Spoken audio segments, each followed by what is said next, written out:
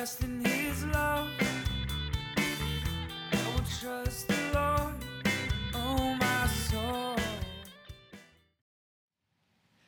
You know, I preached my first sermon when I was 18 years old.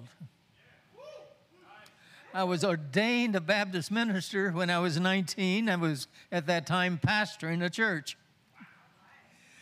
But the Lord has taken me in myriad ways and places and times.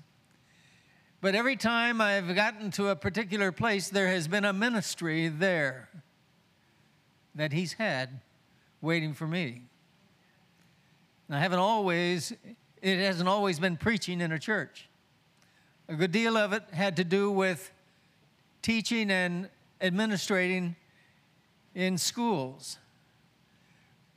But I was able to bring evangelists into my school to speak to high school students, allow them to leave campus and go over to a church to hear a powerful evangelistic speaker. And you couldn't do that in California these days. Somebody would complain. We're full of a lot of people who are critical in this world. But when we walk in the presence of God, we have to put aside criticism. We have to look for the beauty, the power, the grace that's around us. And Psalms 145:18 says, "The Lord is close to all who call on Him, yes, to all who will call on Him sincerely." God is close to His people, to those who love Him, who seek Him, who talk with Him, and who will listen to Him all the time. Jeremiah 23:23 in the New Century Version reads, "I am a God who is near, says the Lord. I'm also a God who is far away." And whether He's near or whether He's far away doesn't depend on God, it depends on us. I find that I need to live my life so that God is near, at my right hand, so that He is walking beside me and is part of all that I do and I think. But too often we push God away. We're deaf to that still small voice. We fail to hear the rustling leaves of God's presence, of God's power, and we stumble into lonely pits of despair placed there by the arch deceiver. For those of us who push God away, He is indeed a distant, silent, impersonal, unapproachable abstraction. However, to live abundantly as we were created to live, we need to walk in God's presence. For in God's presence there is transforming power. In God's presence there is practical power. And in God's presence there is spiritual power. God is present. But the choice to walk with Him in the power of His presence, in the power of His Spirit, is yours and mine. In God's presence, there is transforming power. That's not anything new. I've seen God change people from alcoholics and addicts to church leaders and pastors. I've seen God change people from abusers to loving pillars in their families. I've seen God change atheists to powerful witnesses for Jesus Christ. God transforms those who will allow Him to come close and walk with Him. You know, remember the story of Jacob and Esau and the transforming power of God working in that story. In the Genesis account, Esau came in exhausted and hungry from the hunt and sold his birthright, his inheritance, to Jacob for a bowl of stew. Esau's rashness and his disdain for cattle, land, and responsibility is evident at that point. But Esau was Isaac's favorite, and Jacob was Rebekah's favorite. It was a house divided. But Rebekah made it worse when she conspired with Jacob to steal his brother's blessing, dressing him up in sheepskin. But Jacob's name meant deceiver or usurper. And he certainly was that before God became real to him. God had already told Rebekah that Jacob was going to prevail, that he was going to be the more powerful of her two sons, of the twins. She didn't have to deceive an old man to make God's word come to pass. What she really did was to complete the schism between the brothers. We have a tendency to play Rebekah sometimes when we see something we feel God wants to bring to pass for us or our family or our friends, but we think God needs a little help. And we get involved in gossip or conniving in some way or other to make sure it happens. I fell into that trap when I applied for a promotion from assistant principal to principal at Cristobal High School. I tried to stir up a bit of antagonism, hoping that it would influence the selection committee. I later discovered that the administrator that I was trying to block didn't even apply.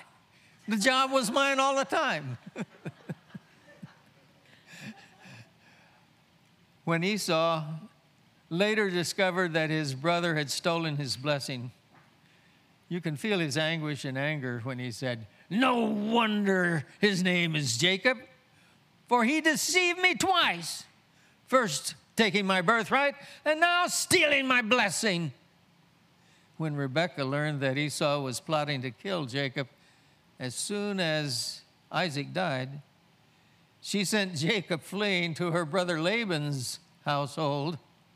Now the house was really divided, and she does not see her favorite son alive again. Jacob spent 20 years with Laban, amassing family and fortune until he began to fear Laban and decided it was time to go home. On the way, he heard that Esau was coming with 400 armed men to meet him. Jacob sent presents to Esau to try to assuage the situation and sent all the rest of his camp across the Jabbok River. He alone remained in camp.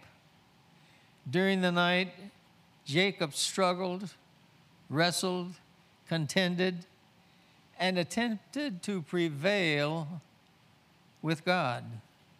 Ultimately, he was reduced to just clinging, just holding on and saying, "I won't let you go until you bless me." Jacob realized that without God, he was nothing. The angel of the Lord not only blessed Jacob, but he said, "You shall no longer be called Jacob, no longer be called deceiver, but Israel, for you have struggled with God and with men and have prevailed." Jacob got close to God, and God blessed him. When you get close to God, his presence will bless you, whether the situation around you is good or evil. You will be blessed. God wants to bless his people, but we have to get close to him. We have to desire His blessings so deeply that we're willing to struggle, to entreat, to pray, even to shed tears for the power and presence of God and His Spirit in our lives. I faced crises in my life when I thought God was taking me the wrong way, and I tried going it alone. Pastor, teacher, administrator, soldier, chaplain, counselor, elder. In each place, I found God had a purpose and a use for me. And regardless of where you are, God has a purpose and a place for you.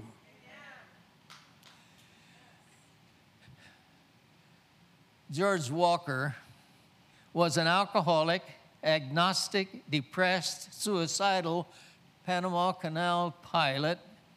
But the Lord touched him, and I was there in his house sometime after 9 o'clock at night.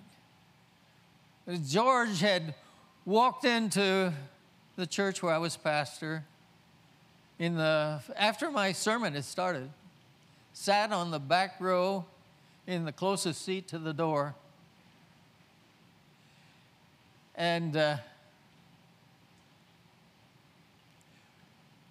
when he went out,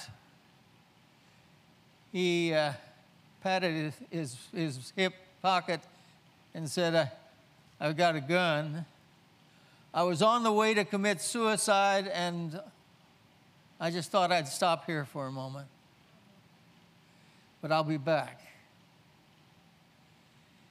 Later on, after a service, George says, Pastor, if somebody wanted to get right with God and called you in the middle of the night, would you go out to their house and see them? I said, yes. And sure enough, one night at 9 o'clock, he called me, and I drove the 8 or 10 miles to his house.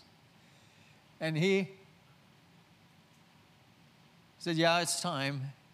And he had the gun on the sofa there just so I could see it. Yeah, there it is. But he said, now I want God. I want Him to be a part of my life. We prayed, and he prayed, and then George became the most striking witness for Jesus among the pilots and the crews of the ships that he piloted through the Panama Canal. People came to me and said, what happened to George? God happened. And you know, twice, the faith that George developed was a healing faith. And the presence of God in his life was a healing presence. For a number of years, he had such a bone spur or something in his shoulder. I think it was his left shoulder, too. And he couldn't raise it more than this high.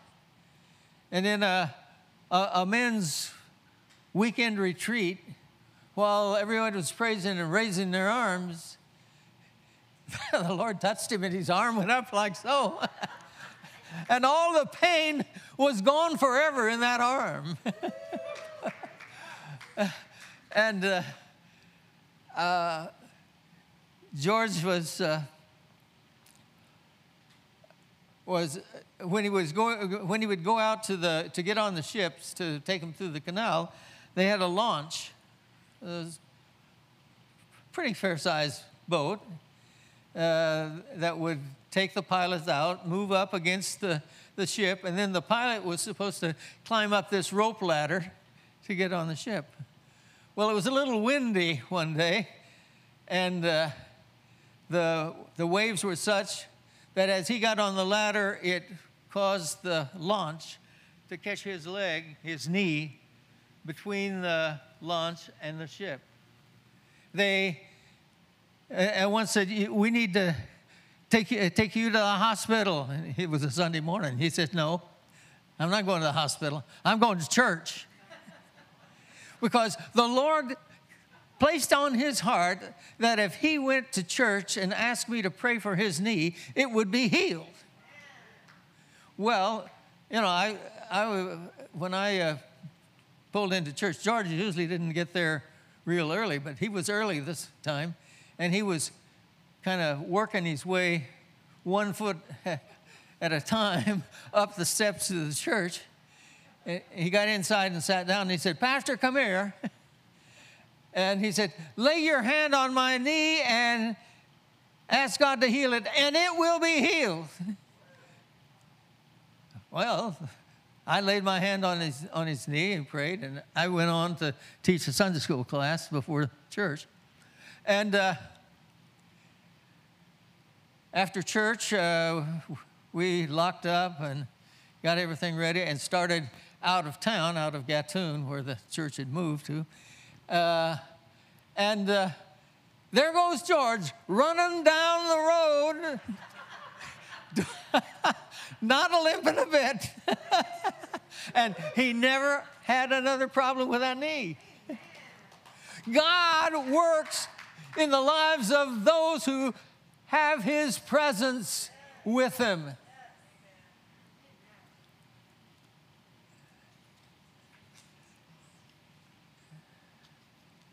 God's presence is also a practical power. It works in the real life. David found power to defeat the Philistines in God's presence with him. 2 Samuel 6:17-25 tells of David's battles with the Philistines right after he became king of Israel. Hearing that David was the new king in Israel, the Philistines tried to sneak up and capture David. David discovered their plot, since he was close to God, and asked the Lord if he should fight or not. The Lord instructed him to go ahead, and he would be given the victory. The Philistines were defeated, but then in a little bit they regrouped. Going to go back again. But once again, David asked the Lord what to do. The Lord said, "Don't attack them straight on. Instead, circle around behind them and attack near the mulberry trees. When you hear a sound like marching feet in the tops of the mulberry trees, attack. It will be the signal that the Lord is moving ahead of you to strike down the Philistines." David did as God commanded and struck down the Philistines all the way from Gibeon to Gezer. We need not only to be in the presence of God, but to be close to him. We have to have an intimate relationship with him. And we need to consult him regarding our daily problems and decisions. Daily time with God prepares us for the crises of life, the temptations of the world, and the attacks of Satan. When I was principal of Cristobal High School, the pastor of the First Baptist Church of Margarita came to me and asked if I would serve as a bivocational pastor of their church. Still be the principal of the high school, but also the pastor of the church. I needed God's direction. At the time, I was an elder in a non-denominational charismatic church. And, but I sought God's counsel. And I sensed that there was a problem in the leadership in the Baptist church that had to be solved. And I waited until the situation clarified. And God said, "Now." And then I served as their pastor for about 5 years. They were years full of blessings as I saw God work in many lives, not just George Walker's. One young Army wife, whom I baptized, could not have children. She had exhausted the medical resources available in the command and had been sent to Walter Reed for intervention, but without success. We prayed for her and saw the practical power of God work in her life. She left Panama pregnant with her first child. She's still a friend with me on Facebook and has 3 grown daughters and a son and is a spirit-filled pillar in her church. God works in the lives of people who are close to Him. However, we need to listen for His signals all the time. You know, I talk about the fact that this young woman had children, but I've seen other cases where sterile women had children after I asked God to give them a child. God's concerned for every aspect of our life. I've seen God's practical power, His love and concern healed tachycardia, asthma, thyroid cancer, light cell myeloma, migraine headaches, and more and more and more. He is a healer of those who love Him, who walk with Him, who are willing to follow His instructions, His directions. You know, we need to listen for His signals to act, because as I've worked with people, every time I want someone to be healed, that doesn't work. It's God who chooses, who knows the whole situation, and who makes the decision. Yes, somebody says, pray for me. Okay. Whether I sense that it's God's message to me to pray for him for healing, I'll pray for him because maybe God has laid it on them, as He did with George Walker, that I should pray for them. But we need to listen for His signal to act. We have to discern when God has prepared the way. I'm sure the noise in the top of the trees was not deafening, nor did it attract the Philistines' attention. But to David, to a man tuned to hear from God, it was a bugle call to act. And when we're tuned to hear God's message, even if it's a whisper, we hear it. Usually God's voice is not overpowering. We have to learn to recognize it, distinguish it from our own desire, differentiate it from the storms of life, separate it from the economic earthquakes around us, and discern God's voice in the midst of false and passionate fire of Satan and the world. It was not easy for me to learn to distinguish between my desires and God's purposes. When I was studying for the ministry, I was asked to preach in a small Missouri church in DeWitt along the banks of the Missouri River in view of a call. I went, I preached. The church met after the evening sermon to decide what they would do. I waited outside in my 47 Ford ex-police special that I got used. And an old deacon came out to my car where I waited to find out the result of the vote. And he told me that I had been called to be their pastor. Well, maybe I ought to pray about this. Well, Lord, what? I didn't hear anything. But then I said, yeah. Well, the next time I showed up in that church, I found out how bad that decision was. And that was my shortest pastorate, 1 week. I resigned immediately when I saw the real situation. You don't want to start in a group where the vote is 21-20.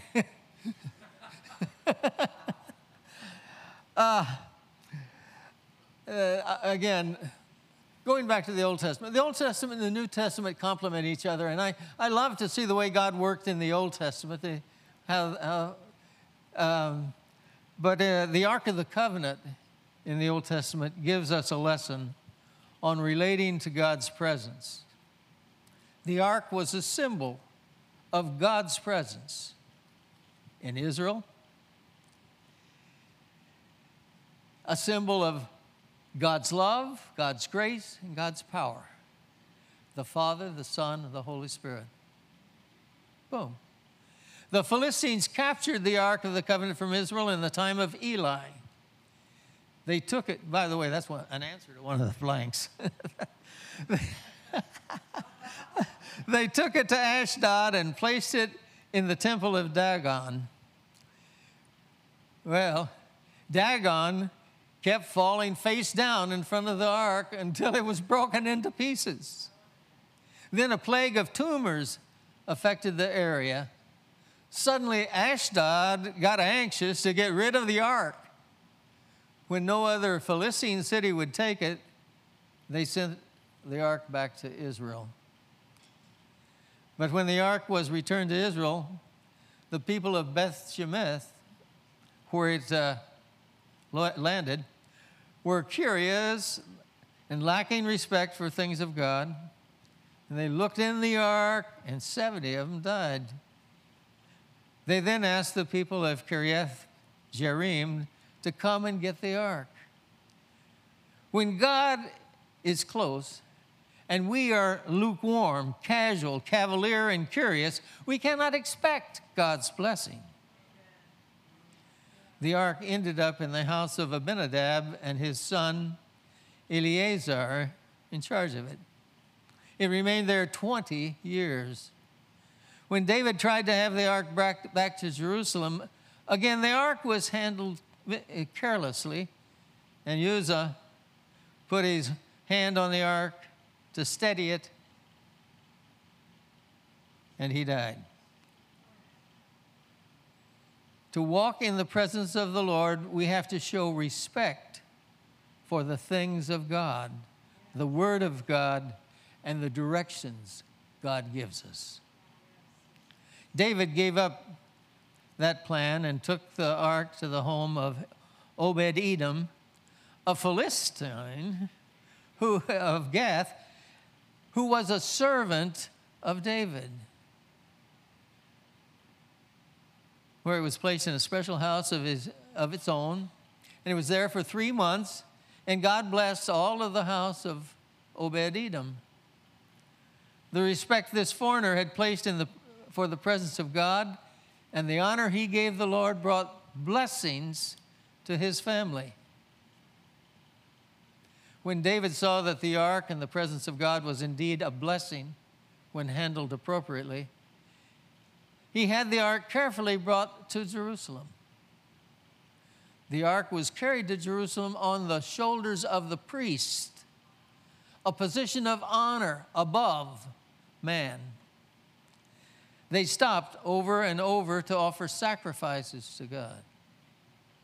It was a journey of sacrifice, honor, and praise. Our journey into God's presence involves sacrifice, honor, and praise.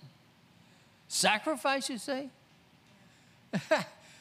When I was 12 or 13, I was mowing yards in Missouri every week for 50 cents a yard. And my father pointed out to me that I needed to give a nickel of each 50 cents as a tithe to the Lord. Well, at that particular time, that nickel probably was greater to me than the hundreds of dollars that I give each month now. But it was a lesson to me that I needed to acknowledge God's presence and be willing to sacrifice for him. But we also sacrifice when we spend our time in church, in service for Jesus, in praise and worship. That's a sacrifice that we're giving freely, that we take our energy And instead of using it all for ourselves, give a portion of it to God. And God honors that sort of sacrifice. During this time, as they were singing and praising and the music was playing, David was so overcome by joy and God's Spirit that he danced before the Lord with all of his might in spontaneous praise, throwing aside his outer cloak. The king danced before the ark because the ark was more important and more deserving of honor than the king or the king's position. God is more important to us today than political correctness or being right with a political party or any of those things. He needs priority in our lives. God's presence is more important than any preacher, any leader, any man. And the first step to walking in the presence of God is honoring God appropriately. Finally, God's presence is spiritual power. I've seen God touch and heal people with spiritual and or psychological problems, from demon possession to schizophrenia, from bipolar syndrome to severe PTSD. Prayer, godly counseling, changed lives.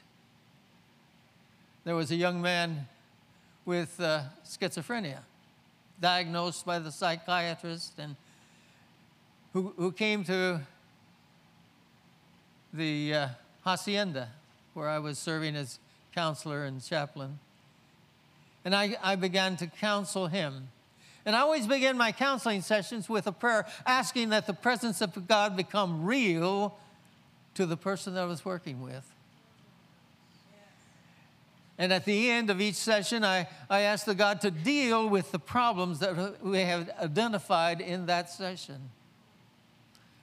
And a couple of months after we had started working with him, he had a scheduled appointment with the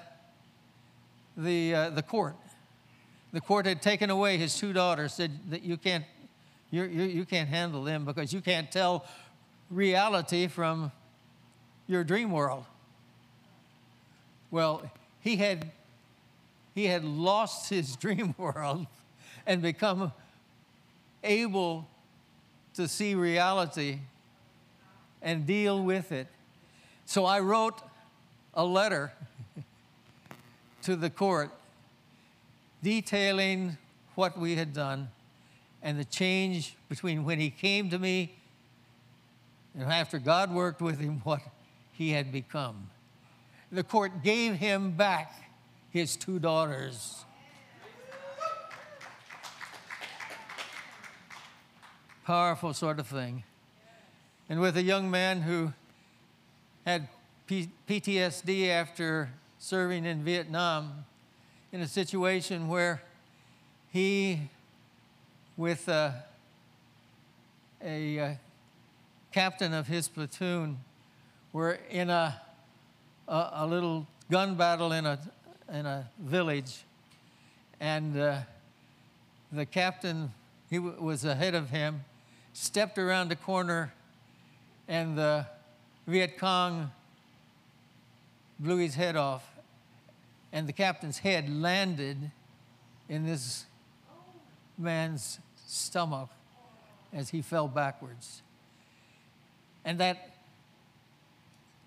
scene kept flashing. He couldn't get rid of it. And he would wake up screaming. Or if somebody touched him, he thought it was the Viet Cong.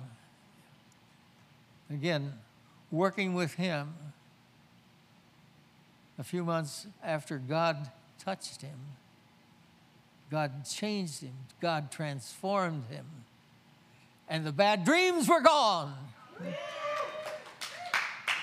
Praise God. Praise God.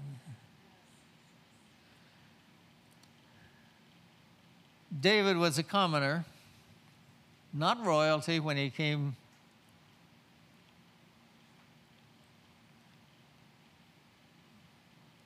into the presence of the Lord,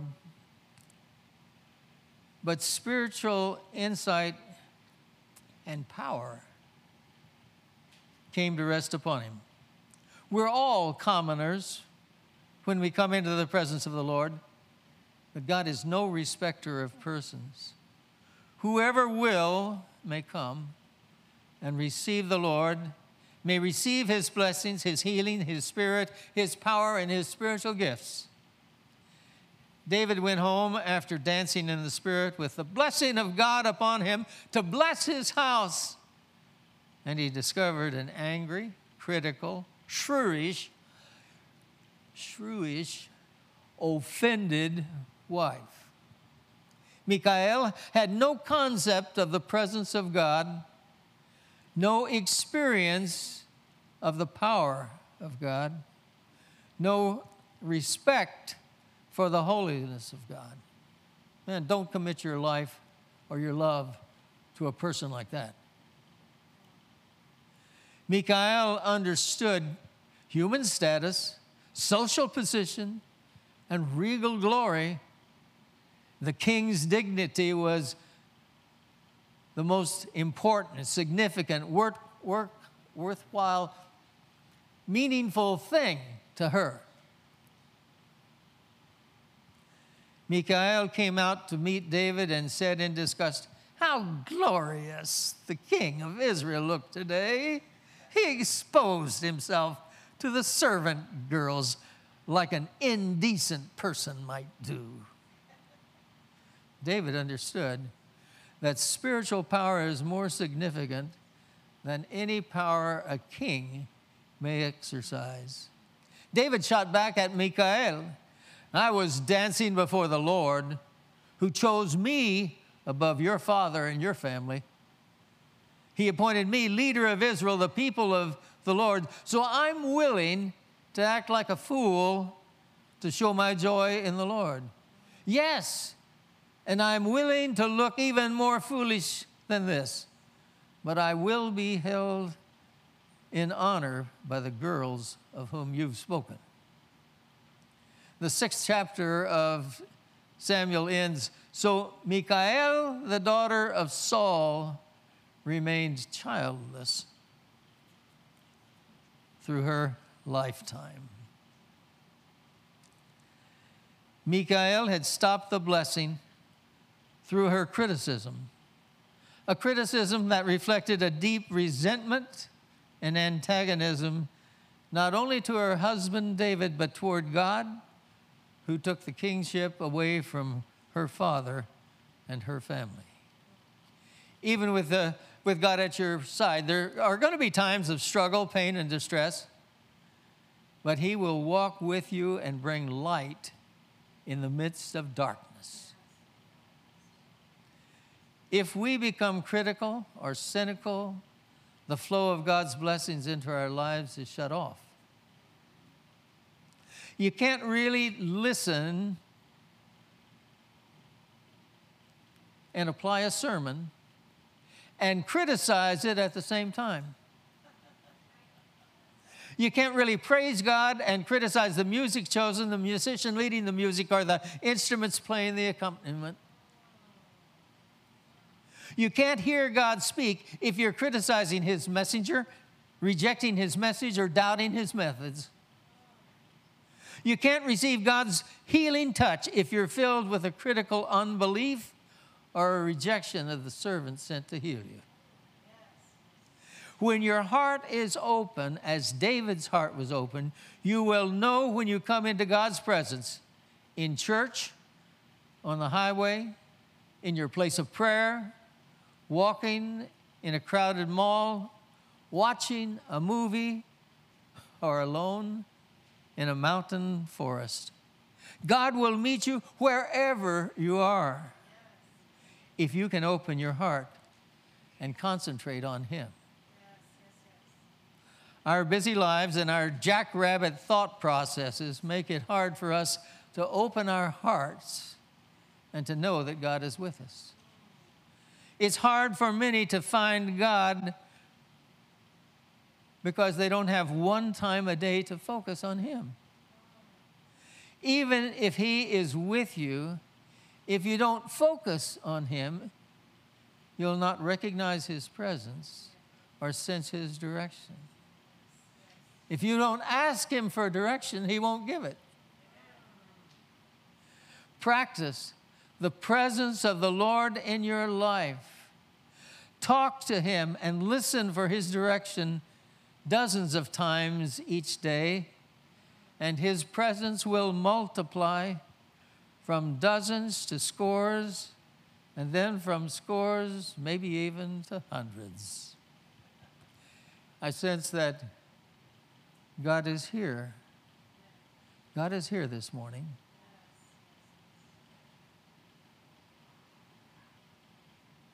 And as you've heard the words, has God spoken to you? Do you sense that there's something that God wants to accomplish in your life? Is there a healing that you need? And you feel, now is the time. Now, this is the moment that He wants to move in my life.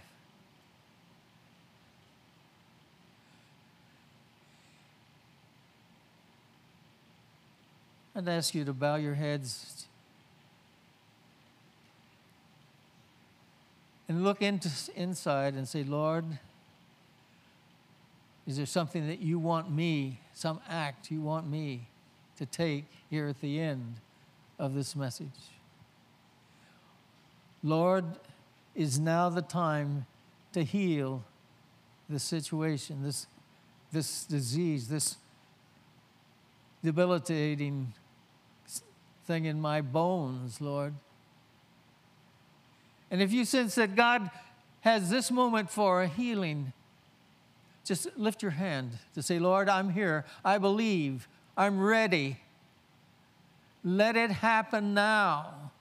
Let it happen now. And as God's power, His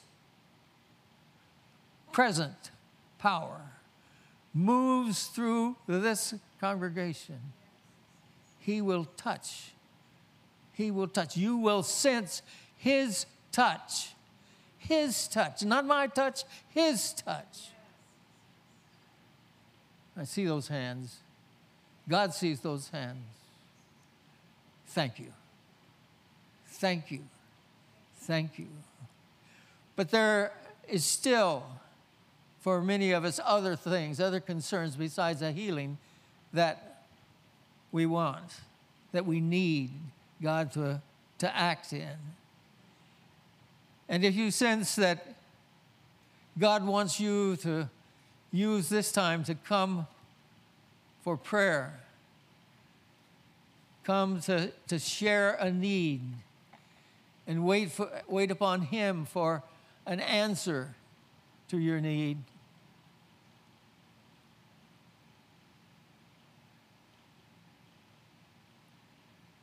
I'm going to have the prayer team come. I'm going to be down below. As you all stand and open up your eyes and look around, but open up your heart to see what it is that God has for you. And I'm going to pray, and then those of you who feel a need will come, and God will work in your life. Lord, I thank you for your presence, that you are present here, and that your presence is available for every person here. If they'll just say, even now come. Even now come. God, Lord Jesus, Holy Spirit, into my life, come.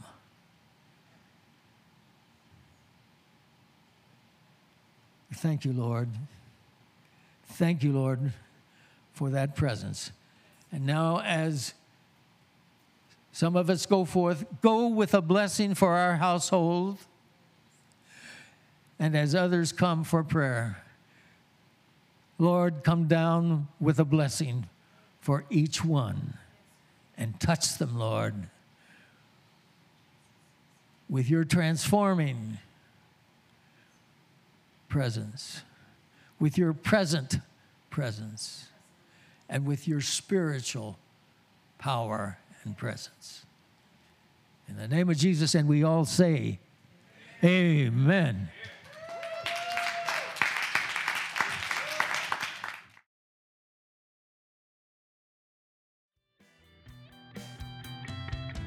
I will sing a new song.